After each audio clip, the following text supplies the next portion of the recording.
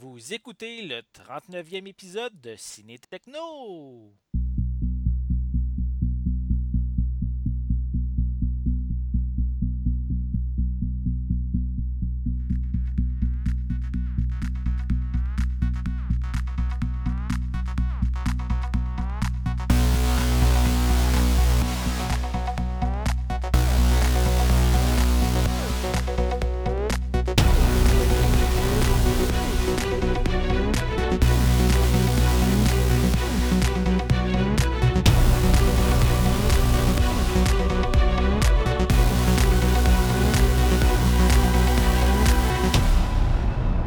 Bienvenue, chers auditeurs, je m'appelle Sébastien et aujourd'hui, il sera question du film L'épreuve, le remède mortel.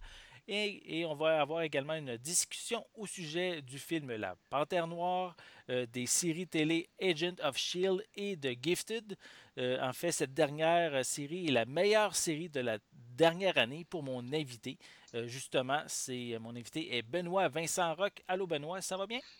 Hey, salut Sébastien, ça va super bien, toi? Oui, super, excellent. Donc, bienvenue sur mon podcast. Ça fait un petit bout qu'on ne s'est pas jasé en direct. On est souvent sur Facebook, mais pas nécessairement de vive voix. Donc, en fait, Benoît Vincent a collaboré la dernière fois ensemble. C'est lors de mon événement ciné techno de 12 heures que j'ai fait l'année passée. On avait eu la chance d'avoir une discussion ensemble. Donc, je suis bien content que tu sois, qu'on ait en fait la chance de discuter de nouveau ensemble. Ben, tout à fait, je suis super content. Puis, tu sais, même si ça fait un an, je tiens à réitérer à quel point je trouve ça cool comme initiative de ta part de dire, hey, on fait un blitz, on ramasse de l'argent pour l'hôpital de Saint-Eustache. Honnêtement, je te lève mon chapeau, même si j'en ai pas. C'est tout à ton honneur. Ah, merci. J'ai pas commencé vraiment à faire beaucoup de publicité. Là, ça s'en vient. Pour l'instant, je suis en train de soudoyer des commanditaires. Ben, écoute, quand tu seras rendu là, Oui, count me in. oui, oui, pas de problème. Mais pour ceux qui se demandent c'est quoi un peu l'événement, je vous invite à consulter mon site ciné-techno.com et regarder en haut à droite du site, il y a une bannière, une publicité concernant mon événement. Tous les détails sont là et en fait, c'est que je ramasse des dons pour l'hôpital Saint-Eustache puisque ma femme y est traitée suite à sa maladie qu'elle a. Hmm. Donc, c'est pour moi une manière de les remercier. Mais pour l'instant, on ne va pas trop s'attarder sur ça, puisque on a quelques sujets qu'on veut discuter. Donc, je vais débuter avec ma critique. J'ai été voir le film L'épreuve, le remède mortel, qui est en fait le troisième film de la trilogie, de la franchise. On s'était parlé hors micro, pardon, comme quoi Exact. que toi, tu dis que tu avais vu le premier film. Moi, j'ai seulement vu le premier volet. Oui, J'ai beaucoup aimé ça. C'est un film adolescent, oui. mais c'est facile de rentrer dedans. L'histoire est simple. C'est une histoire classique avec une sauce un peu plus contemporaine, mais c'est un super concept. J'ai beaucoup aimé ça. Puis honnêtement, la seule raison pour laquelle j'ai pas vu la suite, c'est juste que l'opportunité s'est pas présentée. Parce que OK. la journée que je vais les avoir sous les yeux, je m'assois puis je le regarde. Oui, moi j'ai beaucoup aimé. En fait, je vais commencer du début. C'est que Mhm. j'ai su que le film, le troisième, sortait dernièrement au cinéma et j'avais vu aucun film de la franchise. Donc, en une semaine, je me suis tapé les deux premiers avant d'aller au cinéma. Donc, OK. c'est assez frais à la mémoire, les trois films. Et comme tu dis, j'ai vraiment aimé le premier, son environnement labyrinthique. Tu sais, un petit peu secret mystérieux qu'il y avait au niveau de savoir qui sont tous ces personnages-là et également qui a conçu ce labyrinthe-là, pourquoi que les jeunes sont dans le labyrinthe. Donc, OK. c'est toutes des choses que j'avais vraiment aimé. Puis, de la manière que ça termine, on sait qu'il y a une suite. Et pour justement découvrir davantage sur cet univers-là. Je vais essayer de pas trop divulguer d'informations parce que vu que tu ne les as pas vus, mais Mhm. le deuxième se passe c'est vraiment assez différent, là. On n'est plus dans les labyrinthes, ça se passe majoritairement dans un univers désertique, post-apocalyptique.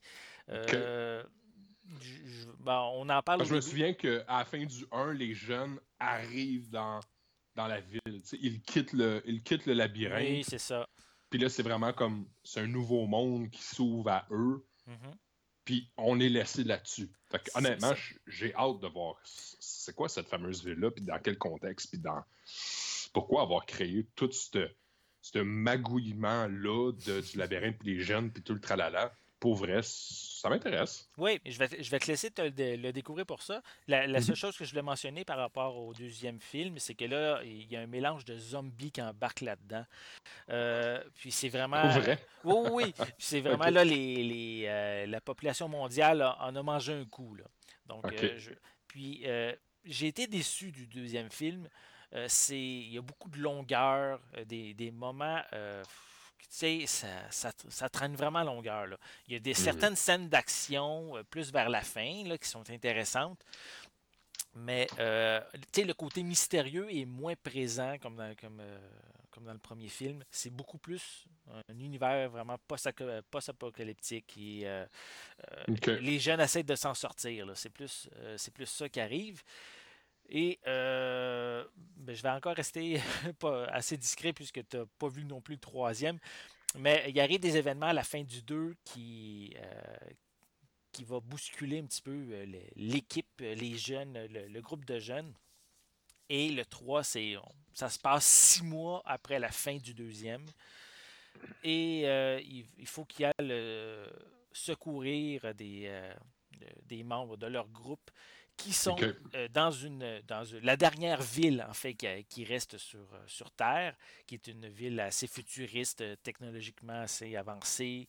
Et bien sûr la ville est barricadée pour se protéger des genres de zombies qui est à la surface de la planète, là. Donc, OK.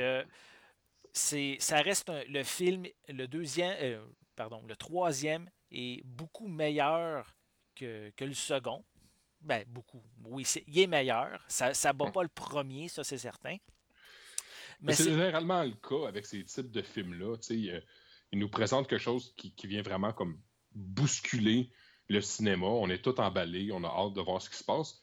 Puis honnêtement, je suis pas surpris que tu me dises que le 2 t'a laissé un petit peu sur ta faim. Mhm. Le trois a réussi à te reconquérir? À moitié, je dirais. Parce que OK. le deuxième, le troisième il est beaucoup plus rythmé.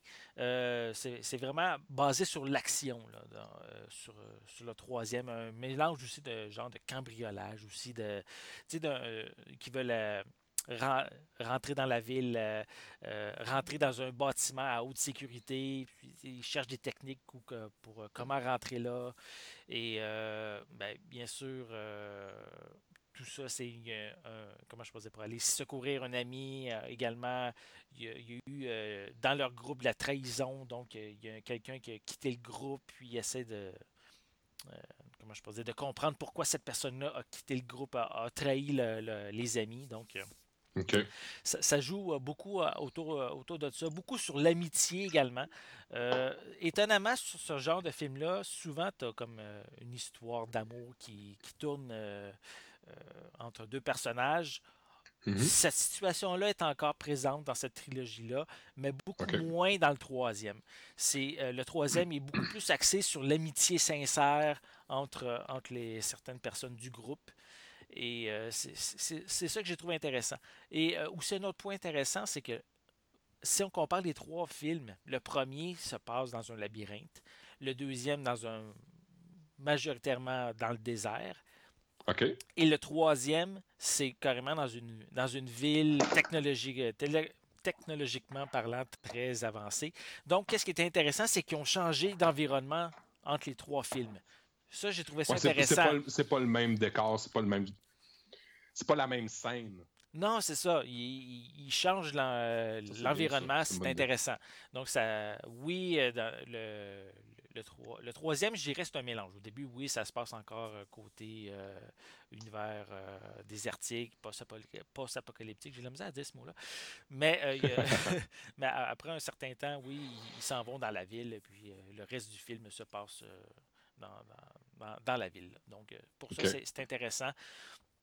Mais il reste encore que des choses un petit peu étranges. Le héros de la franchise euh, a une importance capitale pour la survie de la race humaine. Et c'est étrange parce que on le sait à la fin de bon, on le sait même dans le premier film, c'est la compagnie Wicked, je pense qu'on dit. Et c'est l'entreprise qui est derrière le labyrinthe. On le sait Ouais, à la fin du premier film, de toute façon. exact. Donc, en fait, tu sais, le héros travaillait pour eux, la compagnie, mais ils n'ont jamais découvert son importance avant. Tu sais. C'est des choses un petit peu étranges à ce niveau-là. Il y a certaines facilités scénaristiques aussi qui sont là pour accommoder les différents personnages. Comme par exemple, au début, il y a une genre de une genre de poursuite entre des véhicules pour arrêter un train, parce qu'il y a des jeunes qui ont été capturés et qui sont dans le train. Leur but, c'est de les secourir. Donc, Mhm. ils vont comme embarquer dans le train, puis ils vont comme casser la chaîne qui relie les trains entre eux pour juste euh, prendre les wagons qui ont besoin. Puis comme OK. par hasard, ben, le reste du train continue, mais les wagons vont s'arrêter exactement au bon moment, au bon endroit, où ceux Ouais. qui attendaient sont en arrière de la roche, puis ils font juste sortir. Tu sais, c'est des choses, je trouvais C'est un trop petit peu parfait. facile. Ouais, c'est trop facile, c'est trop. Dans la vraie vie, ça arriverait jamais. C'est ça. Mais là, tu sais, c'est le genre de situation qui est un petit peu, tu sais, un petit peu facile. OK. Puis, aussi, qu'est-ce que je voulais mentionner, c'est que dans le premier film, il y a un personnage, on pourrait dire, en guillemets, le méchant, mais on pourrait dire un des jeunes qui est comme un peu à part, qui fait le méchant du film, puis il se fait tuer à la fin OK. du premier film. Il reçoit une lance en plein cœur. Je sais pas si ça dit quelque chose, là, le Ben, personnage. je suis Je- je- capable d'imaginer la scène dans ma tête, mais OK. ça Bon. s'arrête là. Mais comme par hasard, il revient dans le troisième. Mais OK. il explique pas comment il s'en est sorti, comment il est sorti du labyrinthe aussi, mais il est rendu là. Tu sais, Est-ce que le film avait peut-être un petit sentiment de rapidité, peut-être un peu trop rapidement fait? Ou est-ce que tu as l'impression qu'ils ont pris le temps de monter un bon scénario, de monter une bonne équipe de production, puis que... En anglais, l'expression, c'est « it felt rushed ». Tu sais, là, c'est... ben, moi, j'ai le pressentiment que le deuxième a vraiment amoché la série, dans le sens que OK. ils ont mis beaucoup d'argent dans le film et ça n'a pas marché. Euh, Le box-office n'a pas été là.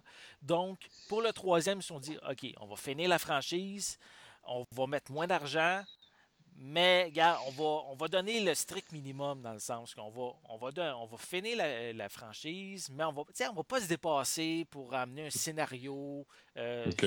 hyper sophistiqué. Tu sais, ça reste quand même ici simpliste là, au niveau de l'histoire. Fait que c'est la fin. Le 3, c'est le dernier chapitre. J'espère. Dans le OK. sens, il y a une fin et tout, ça se finit bien.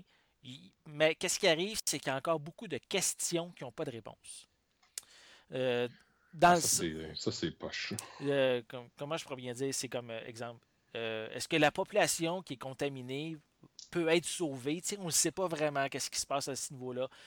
Qui a vraiment construit les labyrinthes? Tu sais, comment ils ont construit ça? Hmm. C'est à peine effleuré dans le troisième film. Est-ce Tu sais, que c'est c'est c'est des des choses comme questions ça. que...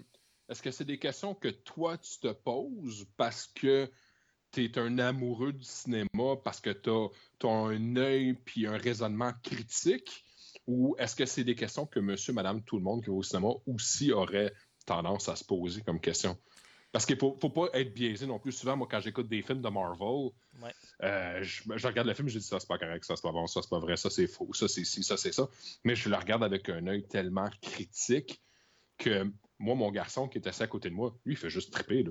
Il vaut pas ça, ces affaires-là, là. Non, c'est sûr que j'en vois beaucoup de films, mais Mhm. il faut dire que le premier était très fort, là. Tu sais, c'est un très bon film, le premier, et très accrocheur, et c'était vraiment dans le labyrinthe.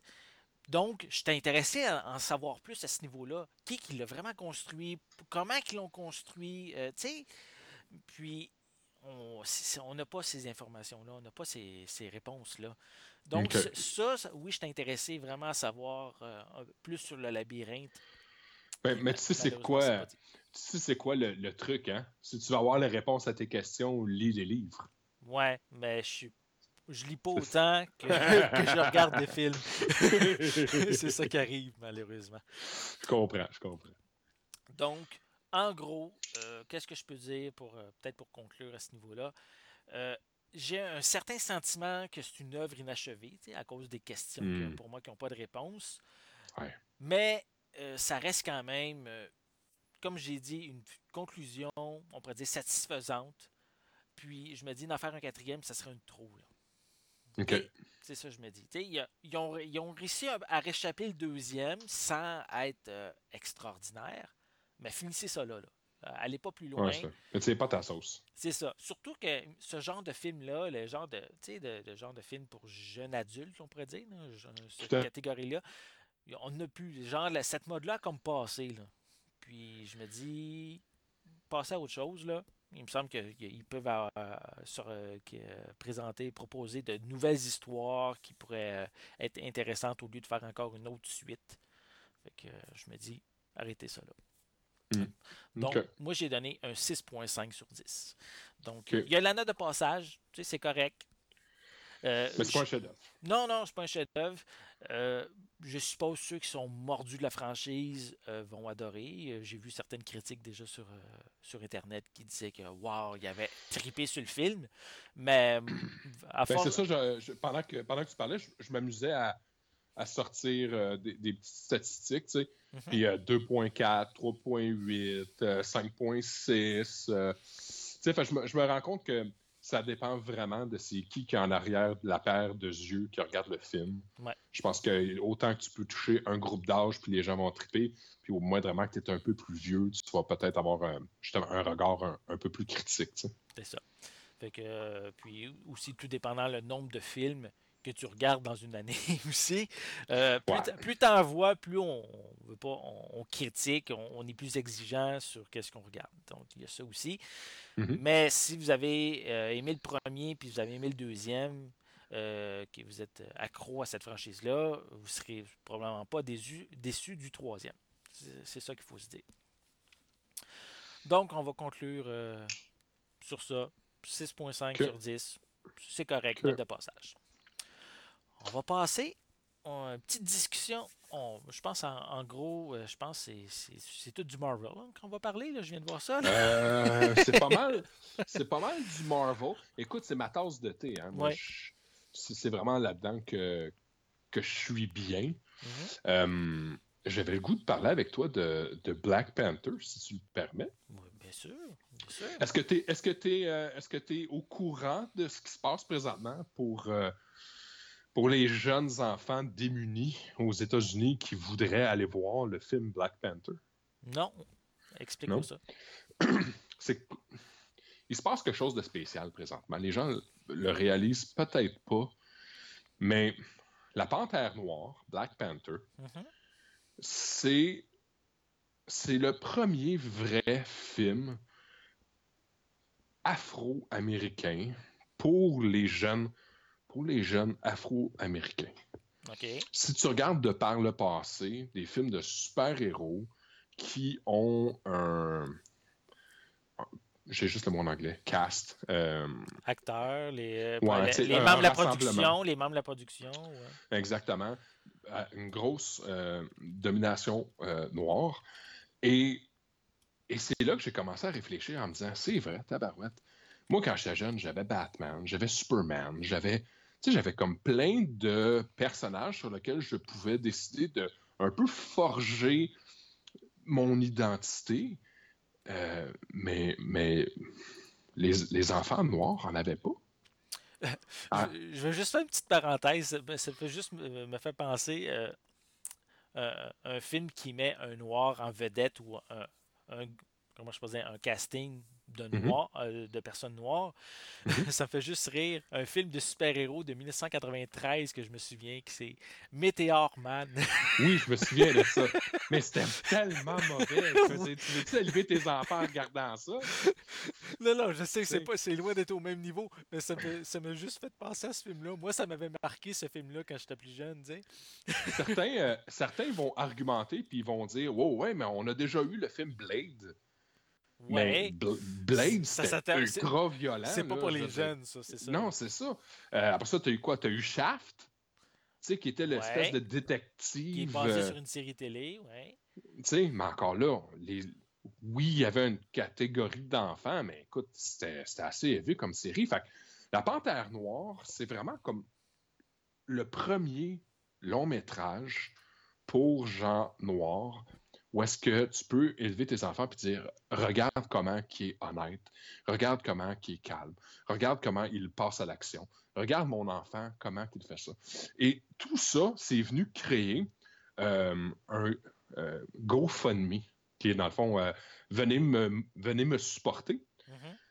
pour amasser des sous pour que des enfants noirs démunis du Bronx ou peu importe aient les fonds nécessaires pour réussir à aller voir ce film-là.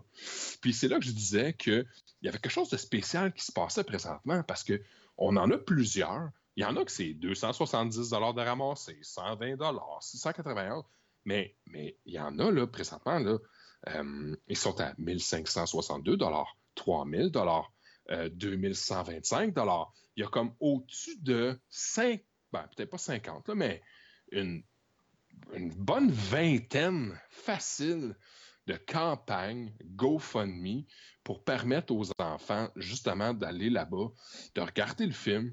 Il y en a un, là, il y a 43 000 de Hi. ramasser OK. sur un objectif de 10 000 Fait que c'est là qu'on voit qu'il y avait un besoin à combler.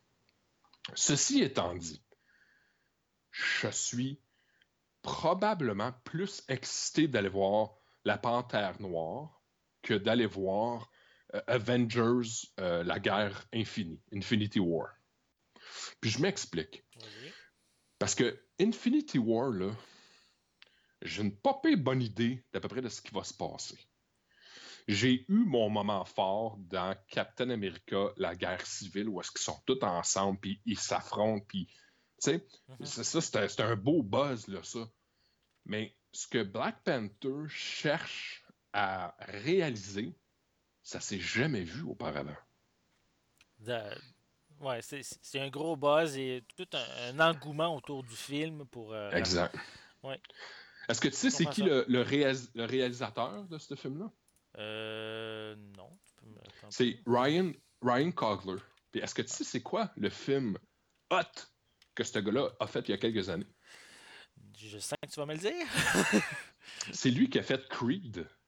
Ah, ok, ok, j'avais pas fait de lien. J'adore Fait Creed. que moi, Creed, là, j'ai vraiment trippé fort là-dessus. Là. Même si c'est un projet à la Sylvester Stallone, j'ai trouvé qu'ils ont vraiment réussi à ramener un tout nouveau marché, tout nouveau public pour un film de boxe. Mhm. Alors, honnêtement, je suis vraiment content, je suis excité, j'ai hâte, ça s'en vient. Les billets en pré-vente pour ce film-là dépassent déjà le maximum de cash que Marvel a fait avec son plus gros film. Ok, ouais, c'est encourageant. Fait que, il va se passer. Il y a des rumeurs qui veulent que c'est le film qui va être nominé aux Oscars. C'est le film de super-héros qui va, qui va casser un petit peu. Je veux pas dire la glace parce que Logan l'a fait un peu avec le film. C'était un western super-héros. C'était Ouais. un genre qu'on n'avait jamais vraiment exploré. Puis La Panthère Noire, ça va être un thriller géopolitique. Fait que c'est une toute nouvelle sauce, c'est un nouveau genre, c'est un nouveau looking. Je suis excité.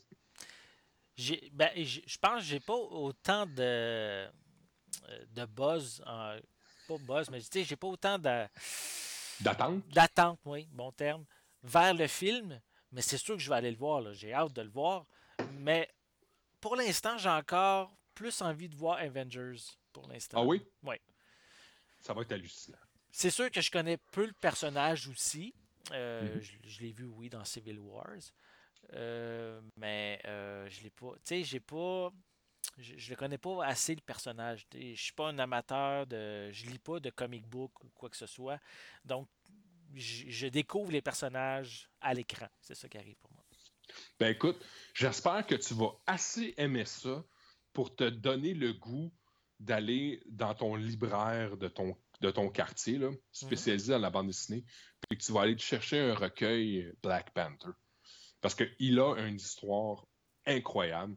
C'est le Batman de Marvel. Okay. Écoute, c'est l'homme probablement le plus riche dans Marvel. Il a une nation à lui. Fait que, écoute, j'espère juste que tu vas assez aimer ça pour que ça rouvre une brèche dans ton cerveau et te dire, il me semble que je lirais pour en savoir plus. Je te laisse là-dessus. On va voir. On va voir. J'ai hâte de voir ça, mais il sort, je crois, c'est dans 2 semaines, à peu près. Ça sort Ici, ça dit le 29 janvier. Mais on est le 30. Fait que c'est pas ça. Non. Fait que j'ai pas l'information là. Je vais regarder ça live. Je vais regarder ça live. Je sais pas pourquoi ils disent. C'est parce que c'est marqué Initial Release. Peut-être des fois, originalement. peut-être. 16 février. Voilà. Ah ben écoute, c'est dans 2 semaines. Ça va être débile. J'ai hâte. Ça va être bon. On va voir ça. On va pouvoir. C'est certain que peut-être soit au prochain podcast, je vais avoir la chance d'avoir ce sujet-là à se mettre le 16. Non, malheureusement, ça va être dans un mois. dans deux podcasts qu'on va pouvoir en parler. Écoute, idéalement, on aura eu l'opportunité, moi puis toi, d'en jaser, puis on verra bien. Parfait. Pas de problème. Dis-moi, toi, est-ce que tu as connu la télésérie Agents of S.H.I.E.L.D.? Ça dit quelque chose? Oui, j'ai regardé la première saison. C'est pas que je veux pas voir le reste, j'ai pas le temps. OK. Mais oui, puis j'ai vraiment bien aimé, moi. J'ai beaucoup aimé la première saison. Surtout que vers la fin, là, c'était justement c'était en lien avec le Capitaine America, le soldat d'hiver. Il y avait des liens qui étaient avec ça. Il y avait des beaux petits clins d'œil. C'est ça. Je trouvais ça le fun. Puis ça m'a encore plus le goût de voir la suite. C'est juste que j'ai pas le temps. C'est ça qui arrive. J'ai trop de choses à regarder. J'espère que quand la série va se finir, que tu vas avoir l'opportunité de le binge-watcher puis de vraiment rentrer dans cet univers-là, parce que ce qu'ils font, pour moi, c'est du non-vu au petit écran. Okay. Parce que ça se regarde exactement comme quand tu lis une bande dessinée. OK. Agent of S.H.I.E.L.D., premièrement, Clark Gregg, le personnage là, de Phil Coulson. Oui. Je commence vraiment à croire que c'est le petit chouchou de l'univers Marvel. Pour vrai, il est beau, il est charmant, il est drôle, calme et autoritaire. Il sait exactement où est-ce qu'il s'en va.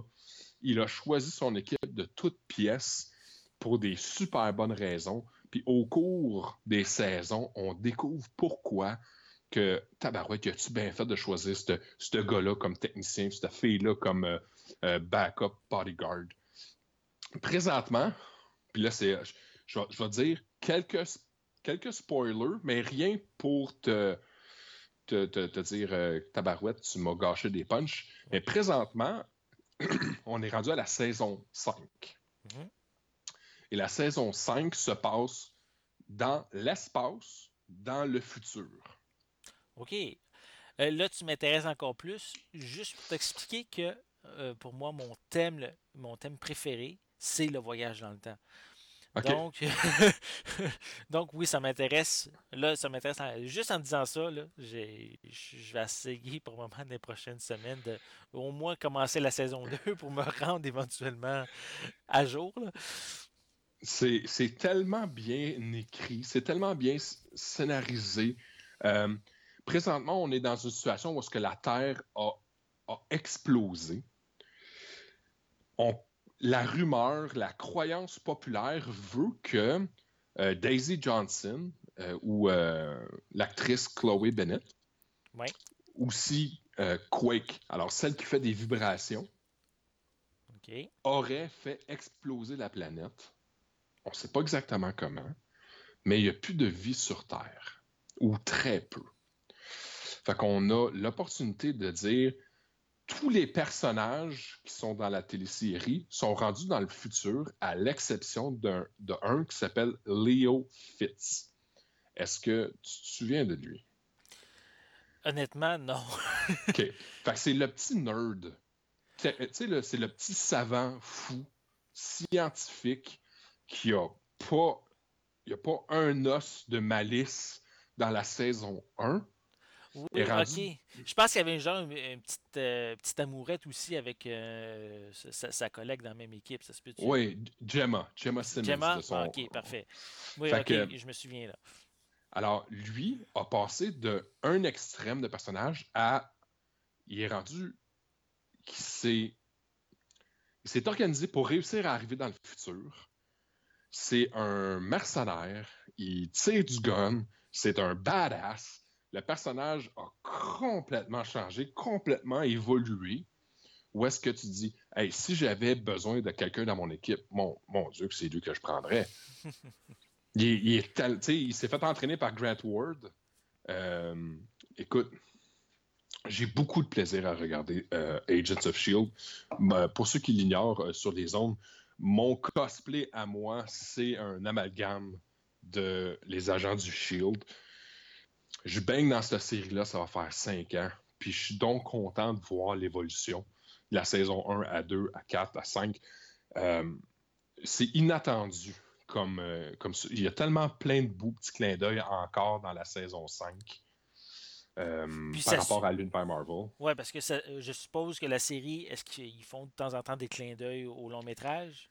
Tout à fait. Encore? Mais Ils en font encore. c'est la seule fenêtre qu'on a, dans le fond.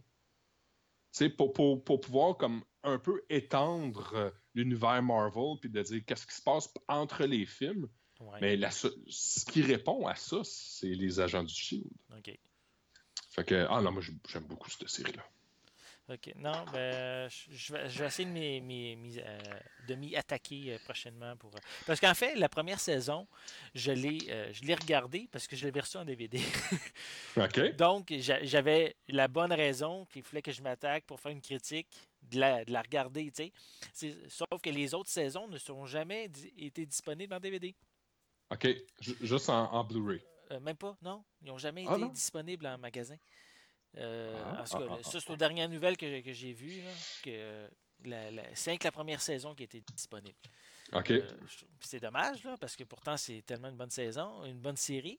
Ben, en tout cas, pour la première saison, moi, personnellement, qu'est-ce que j'ai regardé. Mhm. Puis je comprends pas pourquoi que ça a été arrêté. Je sais pas. Là, je suis en train de vérifier en même temps. Là. Euh, Moi, l'affaire, c'est que j'écoute un podcast qui est dédié à ça, puis peut-être que c'est au Canada que c'est pas diffusé, parce que eux autres, Peut-être. ils en faisaient mention. Mais je suis d'accord avec ce que tu dis. C'est long. Généralement, quand la saison finit, tu donnes un délai de un mois et demi, puis là, tu sors la saison en Blu-ray ou en DVD. Et pour une raison que j'ignore, avec les agents du Shield, c'est pas comme ça que ça se passe. Je me trompe pas là, dans ce que j'écoutais, c'est que ils ont sorti la saison 3 comme une semaine avant que la saison 4 commence. OK. Fait qu'ils font pas de cash. Ils sont comme. Ben, c'est pour ça, ça marche pas. Fait que, ben, regarde, je fais des recherches actuellement sur Amazon.ca. Moi, je Je, vois des photos, là, je trouve des présentement. coffrets, ça fait comme Ouais. ça, mais je sais pas si des coffres. Ouais, ils ont l'air des coffrets officiels, mais c'est peut-être juste aux États-Unis. Tu sais, en tout cas, ils font aucune promotion au Canada par rapport à ça. Non, je sais. Puis c'est de valeur parce que c'est vraiment une des meilleures téléséries. Je veux pas DC avec Flash, Arrow, puis tout, Ou- Supergirl parce qu'ils font vraiment un travail Mhm. incroyable. Ouais. Mais c'est encore plus à l'honneur de l'équipe qui gère Agents of Shield parce qu'ils sont obligés de se démarquer de ce qu'il y a d'autre sur le marché. Puis présentement, ils se sont fait mettre le vendredi soir. Puis OK. généralement, quand une télésérie, l'heure de diffusion, c'est le vendredi soir, généralement, c'est un mauvais signe parce que ça veut dire que la série va être annulée. Parce OK. que le vendredi soir, il n'y a personne qui écoute la TV, parce que tout le monde font des activités ou peu importe. Et il y a vraiment une augmentation de gens qui écoutent la série. Fait qu'on va peut-être, on se croise les doigts, réussir à avoir une saison 6. Parce que c'est tout le temps ça, hein, d'année en année. Ça Mais, va-tu marcher? Ça va-tu pogner? Ils vont-tu sortir une autre saison? Fait que j'ai hâte. mais pourtant, moi, qu'est-ce que j'avais entendu, c'est que la série Mhm. va vraiment bien. Oui, c'est ça. Puis ça dépasse toutes les attentes parce qu'ils ont mis ça le vendredi soir en se disant, gars, on va faire mourir ça, puis on va ouvrir d'autres choses. Mais les gens l'écoutent. Les gens l'enregistrent avec le DVR. C'est facile d'avoir des statistiques de combien de gens qui l'écoutent. À Star, c'est même plus un problème. Fait que on va peut-être avoir une saison 6. Ben, tant mieux. Ça va juste me prendre encore plus de temps pour rattraper le tout, mais je vais essayer d'y m'attarder très prochainement. Donc, OK. Ben, je suis bien content que tu m'aies parlé un peu justement de la série pour me redonner l'engouement à ce niveau-là, puis surtout que tu m'as mentionné qui vont dans le futur, il y a un voyage dans le temps, c'est toujours un thème qui m'intéresse, là, fait que j'ai hâte d'arriver à ce moment-là déjà. Puis les saisons d'avant là, sont aussi très, très, très bonnes. Hein. Il y a plein de revirements que tu t'attends pas, que ce soit la saison 2, la saison 3. À chaque fois, ils ont une façon. L'année passée, c'était Ghost Rider qui était là. Tout le monde pensait que ça serait abominable. Puis voyons donc. Puis ils ont fait un succès monstre avec ce personnage-là. C'était hallucinant. Il était tellement bien fait. Et il était présent au bon moment. Fait que ça ne dérangeait pas de ne pas le voir tout le temps en feu. Quand il était là, c'était pour des bonnes raisons, puis vraiment un super bon coup là, de leur part. Excellent. On va parler de la prochaine série télé que tu as vue et qui est pour toi ta meilleure série de 2017, c'est ça? Exactement. Mais écoute, c'est parce que je m'y attendais pas. OK. Je m'attendais vraiment pas à ce que ça soit bon. Il faut comprendre une affaire que dans la série de films X-Men, réalisée par Fox, j'ai plus souvent eu mal à mon petit cœur que d'être content. OK. Fait que quand ils ont dit « Hey, on sort une télésérie qui aura pour thème les mutants. » Tout de suite, j'ai fait comme non, arrêtez. Juste arrêtez de jouer avec mes bébelles. Là. Tu sais, là, juste allez-vous-en. Et je suis donc content qu'elle est sortie de Gifted. Alors, juste te mettre en contexte, c'est une famille de 4, fait un maman, un papa, 2 enfants, un garçon et une fille, qui vivent leur vie de façon très normale. Et il va se produire un événement qui va déclencher les pouvoirs mutants chez les enfants. Et à cause de ça, ils vont être obligés de prendre refuge dans un groupe clandestin qui sert à protéger les mutants qui n'ont pas de place où aller, comme les X-Men le faisaient. Sauf que les X-Men ne sont plus là. Les X-Men sont partis. Ils en font référence à l'intérieur de la télésérie. Ils font référence à Magneto. Ils font référence au projet puis aux rêves de Charles Xavier.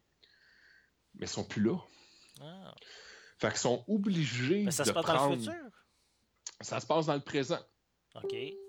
Fait que sont obligés, ce groupe de mutants-là, de dire, écoute, on va se monter un projet, on va se monter une alliance, on va se monter un regroupement, puis on va prendre soin les uns des autres. Puis bien entendu, ça veut dire qu'il y a aussi l'inverse. Il y a les méchants. Ben oui. Fait que ils font référence au fait qu'on a eu des gros sentinelles grands comme des gratte-ciels et que ça a fait un flop puis un désastre total. Mais de là est né ce qu'ils vont appeler The Shield, the Sentinel Initiative. OK.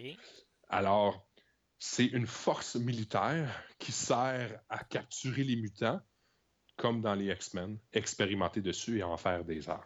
Okay. Je ne m'attendais pas à aimer ça. J'étais sûr que ça allait être un navet total.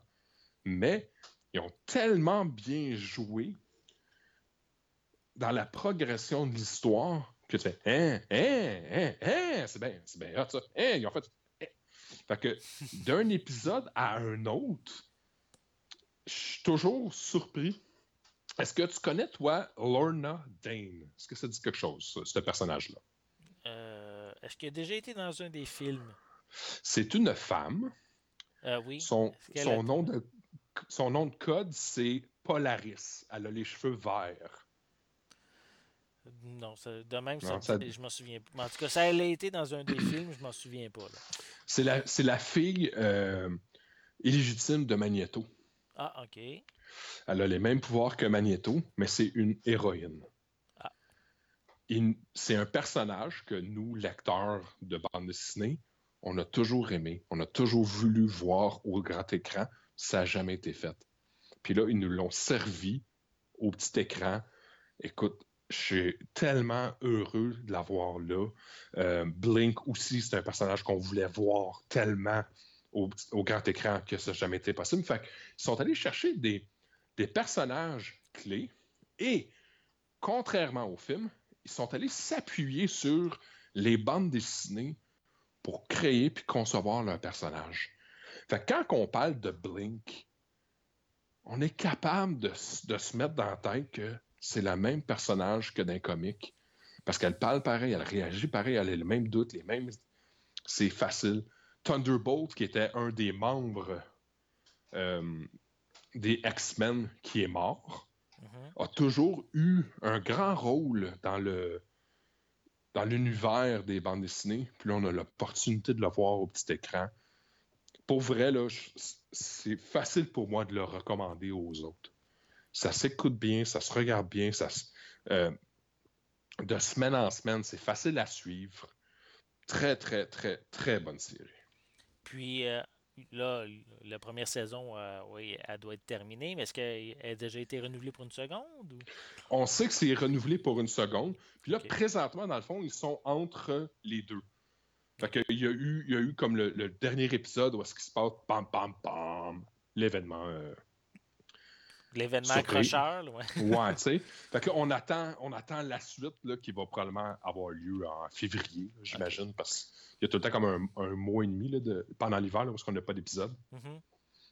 Fait OK, que là, mais c'est encore dans la première saison. C'est qu'est-ce qu'on appelle un ouais, mid-season ou quelque chose comme ça, là?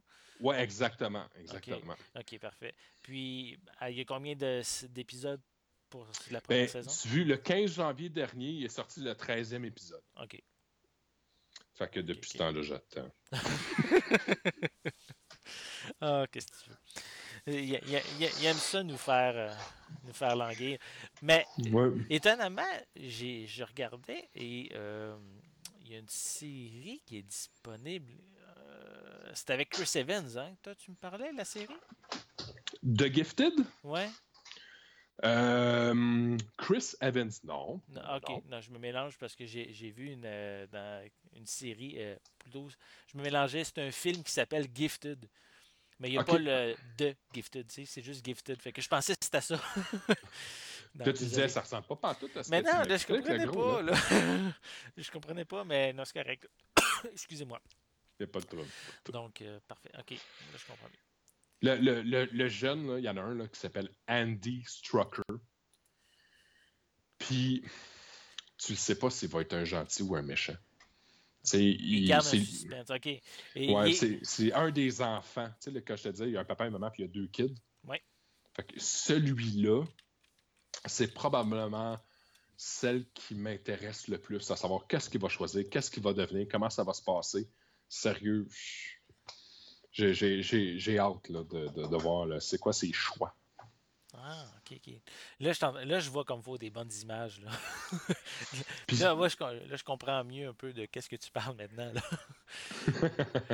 puis c'est le fun parce qu'ils font des clins d'œil. Tu sais, ils disent The X-Men are no longer here. Les X-Men sont plus là, ils sont Ouais. partis. Il y a plein de petits clins d'œil comme ça que tu fais ah, ok, c'est cool. OK. Plutôt, si on le met dans pardon, dans la timeline de la Ouais. franchise X-Men, on le situerait où? Moi, ce que je pense, après X-Men United. OK. Fait que le troisième X-Men. Il n'est pas encore. C'est comme s'il n'existait pas encore le troisième. Oui, oui, moi Mais je pense que. United, c'est le deuxième. Ah oui, est-ce que je fais une erreur? Ça se peut. Un instant. X-Men Man. 3. The Last Stand. OK. Parfait. Après le troisième, OK.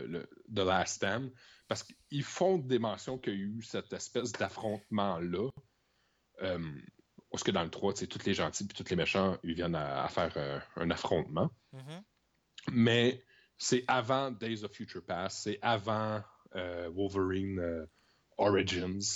OK. Fait que c'est vraiment Moi, en tout cas, ce que j'ai l'impression, là, c'est que ça se passe vraiment là, après le 3. OK. Puis c'est comme si les. Comment je peux bien dire? Parce que, tu sais, maintenant, dans les films X-Men, il y a comme deux timelines. C'est ça. Oui, Fait que c'est comme dans la première timeline, l'original. Ça se ouais, passe. exactement. OK, parfait. Pas First Class là, avec jeune Xavier et Ouais, jeune OK. Magneto. OK, je comprends. Parfait. OK. OK. Ah, bon, ben, c'est le fun à savoir, ça. Mais ça, si tu regardes ça, je te dis, tu vas aimer ça. Ça s'écoute tellement bien. Ouais, j'en doute pas. C'est juste, il y a tellement de choses de bon. Ouais. Juste Faut choisir, c'est ça qu'il y a. pour informer les gens, là, Rotten Tomato a donné une note de 70%, puis IMDB a donné un 7,9 sur 10 pour la télésérie. Ouais, c'est bon. C'est des bonnes notes. Fait que, Oui, parce qu'ils sont très sévères. c'est ça, je m'en allais dire. Fait que des 7 puis des 7,9, là, c'est très bon. Là, ça. Donc, OK, bon, tant mieux. Fait que je suis bien content de savoir que c'est ta série préférée. Puis j'espère en même temps que ça va inciter plusieurs personnes à vouloir la regarder en même temps. Puis juste pour mettre le dernier doigt sur le bouton, là, Agents of S.H.I.E.L.D., Rotten Tomatoes ont donné 95%. Ah, OK. Je pense qu'il y a encore une bonne raison supplémentaire pour avoir une sixième saison pour ça. C'est vraiment bon.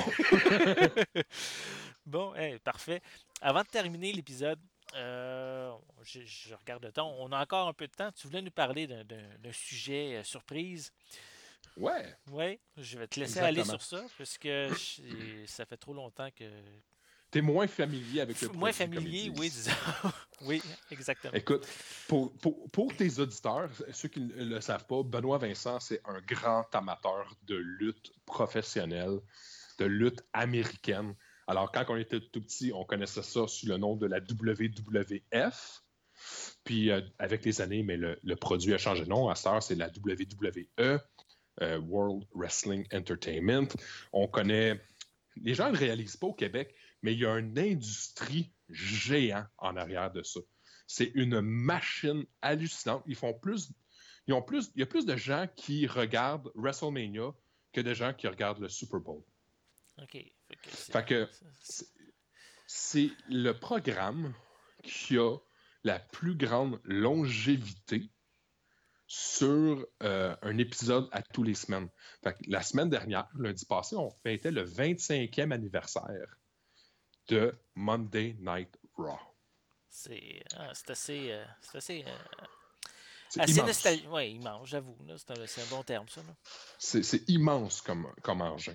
Et dimanche dernier, on a marqué l'histoire où est-ce que ils ont mis en place le premier Royal Rumble féminin. Ça n'avait jamais été fait avant. Est-ce que tu es familier avec c'est quoi un Royal Rumble? C'est des lutteurs qui se battent dans une arène? Tu te rapproches, tu te rapproches. Parce que les seuls Écoute, souvenirs que j'ai de la lutte, en fait, c'est quand que ça passait à la télévision. Et c'était à l'époque avec Hulk Hogan, Macho Man, etc. Là. C'est... oh yeah! Fait Ouais, que- macho! Yeah, brother! donc, donc c'est les dernières fois que j'ai regardé la lutte, c'est à peu près à cette époque-là. OK. Donc, Fait que laisse-moi t'éduquer. vas-y. Un Royal Rumble, ça commence avec deux adversaires dans l'arène qui s'affrontent. Mhm. Et la seule façon d'éliminer ton adversaire, c'est en le passant par-dessus le troisième câble et les deux pieds doivent toucher à terre. OK. C'est la seule façon que tu peux éliminer quelqu'un. Et à toutes les 90 secondes, il y a quelqu'un de nouveau qui rentre dans l'arène. Quelqu'un qu'on dit en anglais, qui est fresh. Il n'a pas lutté, il n'y a pas rien. OK. J'ai pas besoin de t'en dire long pour t'expliquer que ça vient chaotique. C'est pas. J'avoue, parce qu'il n'y a pas de limite de lutteurs qui peuvent entrer dans l'arène ou... Il n'y a absolument aucune limite. Les 30 pourraient se ramasser dans l'arène. Et l'enjeu étant que celui qui gagne le Royal Rumble a le privilège d'affronter le champion à WrestleMania. OK. Et WrestleMania, c'est un programme qui dure 6 heures. c'est immense. Je te le dis, tantôt, je te niaisais pas là, quand je te dis qu'il y a plus de gens qui écoutent ça que le Super Bowl. Là. C'est un party. Ils mettent la semaine au complet en fête dans la municipalité qu'ils vont. Comme là, cette année, ils retournent à la Nouvelle-Orléans. Mm-hmm. Fait que toute la semaine là-bas, là, ça va être le party, ça va être les œuvres de charité, ça va être la visibilité pour la municipalité. C'est tout un événement. Et dimanche passé, on a eu le droit à 30 femmes qui se sont affrontées et la nouvelle qui s'appelle Asuka, qui est une lutteuse qui vient du Japon, qui parle à peu près pas anglais, a gagné le premier Royal Rumble. OK, fait que donc ça y amène disons, une belle visibilité pour une nouvelle. Là. C'est une belle visibilité. Ça fait longtemps qu'elle fait carrière dans la lutte professionnelle. Elle était à New Japan avant. Mais cette année, on a vraiment l'année des Japonais. Parce que chez les femmes, c'est Asuka qui vient d'arriver. Puis chez les hommes, c'est Shinsuke Nakamura qui vient aussi, lui, d'arriver chez les professionnels américains. Il a une longue carrière en arrière de lui, mais il vient d'arriver à la WWE il y a quelques mois. Alors, c'est une grosse semaine de lutte. C'est une grosse semaine d'événements. On sait qu'il va aller à WrestleMania. On a eu Ronda Rousey. Est-ce que tu connais l'ancienne championne de la UFC? Je la connais de nom parce que je crois qu'elle a fait quelques films. Elle a joué dans... The Mariners. C'est pas ça, The Mariners? Elle a joué dans The Fast and Furious. Rapide okay. et dangereux, volume 6, je pense. C'est quoi déjà son nom? Ronda Rousey. Ronda. C'était elle, la bombe de la UFC il y a quelques années. Elle a planté comme 12 victoires consécutives en moins de 10 minutes. OK. Je cherche son nom, mais c'est parce que peut-être que je l'écris pas comme il faut. R-O-N-D-A, Ronda, puis marque UFC. OK, non, c'est beau, je l'ai trouvé. Fait que... Elle joue dans le 7e volume, le 7e volet de Fast and Furious. Fait que elle va, de par sa crédibilité en tant que combattante, permet à la WWE d'avoir encore plus de quenouilles plugués sur le programme. Mm-hmm. Elle a fait figure, super belle prestation, super... Tu sais, elle est arrivée là, le charisme qu'elle avait, tous les yeux automatiquement rivés sur elle. Elle portait l'ensemble de Rowdy Piper. Je sais pas si lui, tu t'en souviens. Il était là dans le temps de Macho Man, puis dans le temps de Hulk Hogan. Peut-être que visuellement, je le reconnaîtrais, mais là, les noms, tu me parles. C'est lui qui portait un kilt. C'est un Irlandais qui portait un kilt, puis il se battait en kilt. Fait que, elle est arrivée, parce que c'était des grands amis, lui puis elle. Mm-hmm. Fait que c'est comme un clin d'œil. Il est décédé aujourd'hui, Rowdy Piper. C'était à sa façon à elle de l'honorer, puis de dire quand même, je suis là, puis on pense tout à toi. Là, oui. Fait que non, c'est une belle... C'est une grande famille, là, même si, en guillemets, c'est des lutteurs. C'est une grande famille. Exclusive. Très, très exclusif. Quand tu rentres là-dedans, you're set for life. Ouais. Je pense qu'ils vont constamment prendre soin les uns des autres. Donc, mais là, qu'est-ce qui va arriver avec la suite, là, avec justement là, le fait que là, il y a eu une soirée exclusivement pour les femmes. Est-ce qu'il y a un autre de prévu ou à ce niveau-là, qu'est-ce qui va arriver avec ça? Ben, cette année, 2017 puis 2018, étant donné que les femmes prennent de plus en plus de place, parce qu'ils sont de plus en plus talentueuses, parce qu'ils sont de plus en plus habiles à être dans l'arène, c'est l'année des « Hey, c'est le premier TLC match ». Fait que table, échelle et chaise. « Hey, c'est le premier match Hell in a Cell », enfer dans une cellule, où est-ce que tout est fermé, puis t'as deux filles qui se tapent dessus entre le grillage. Fait que cette année, je sais que le prochain événement, ça va être un Battle Royal. Mm-hmm. Où est-ce que ce qui va être en jeu, c'est la ceinture de la championne. Okay. Chose qui habituellement n'arrive pas. Habituellement, c'est des matchs de qualification pour pouvoir affronter la championne. Là, la championne va être dans le match. C'est cool. Fait que, elle faut qu'elle affronte je pense que sont 12 à Raw. Fait qu'il va falloir qu'elle affronte les 12 autres filles. Qu'elle, de sa petitesse, parce qu'elle est comme 5 pieds 2, là, la championne, là, il va falloir qu'elle les pitch par-dessus le troisième câble pour pouvoir conserver son championnat. Fait qu'on a de la bonne lutte. Elle a un gros défi devant elle. Oh my God! Puis elle s'appelle Nia Jax. Oh, c'est pas. Bon. Ah, ben, merci bien pour ce petit sujet surprise, parce que j'en connais plusieurs personnes qui s'intéressent à la lutte, donc c'est intéressant d'en discuter. Si même moi, personnellement, je ne regarde pas beaucoup de lutte, mais je trouve ça intéressant de t'entendre en parler. Ben, c'est le plus grand soap opera de tous les temps. C'est un roman savon incroyable. Excellent. Donc, je te remercie beaucoup pour ces différents sujets-là. On va terminer sur ça pour ce soir. Donc, de quelle manière, toi, on peut te rejoindre, mon cher Benoît Vincent? Ben, Benoît Vincent Rock, je suis le seul sur Facebook portant ce nom. Vous pouvez... Oui, tu savais pas, hein? Oui, non, je savais pas, mais Rock, c'est R-O-C-H, bien sûr. R-O-C-H, Benoît-Vincent, R-O-C-H. Vous pouvez aussi me retrouver sur Twitter sous Benoît_V_Rock, R-O-C-H. Ça va me faire plaisir de discuter avec tout le monde qui aura le clavier sous la main, finalement. Excellent. Moi, de mon côté, on peut me rejoindre évidemment sur mon site ciné-techno.com. Je suis également très actif sur Facebook, donc recherchez Ciné Techno. Si vous avez aimé le show, bien sûr, je vous invite à aller sur iTunes, à me laisser des étoiles, des commentaires, ça va m'aider grandement. Vous pouvez également écouter le podcast sur les sites RZO et Balado Québec, qui sont deux sites québécois qui regroupent divers podcasts qui sont faits ici au Québec. Donc, je vous remercie d'avoir pris le temps d'écouter cet épisode et on va être de retour dans 2 semaines. À bientôt.